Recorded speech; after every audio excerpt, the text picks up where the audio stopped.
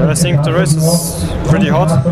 Well, it's no super hot mountain stages, but every stage is a little bit up and down, and there will be a lot of sprint finishes. And yeah, for me it's not easy to make a result here because there are no really mountains, but we will see. Yeah, it's more to help the team and also for preparation for the Lombardia and the Classics in Italy. This was my last highlight for the season, and I try to be in good condition there.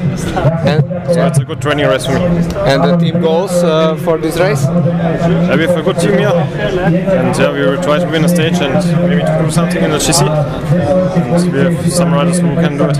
With Baška, maybe? Yeah, Baška is good for the sprint and also like Bodnar for the time trial or for the GC.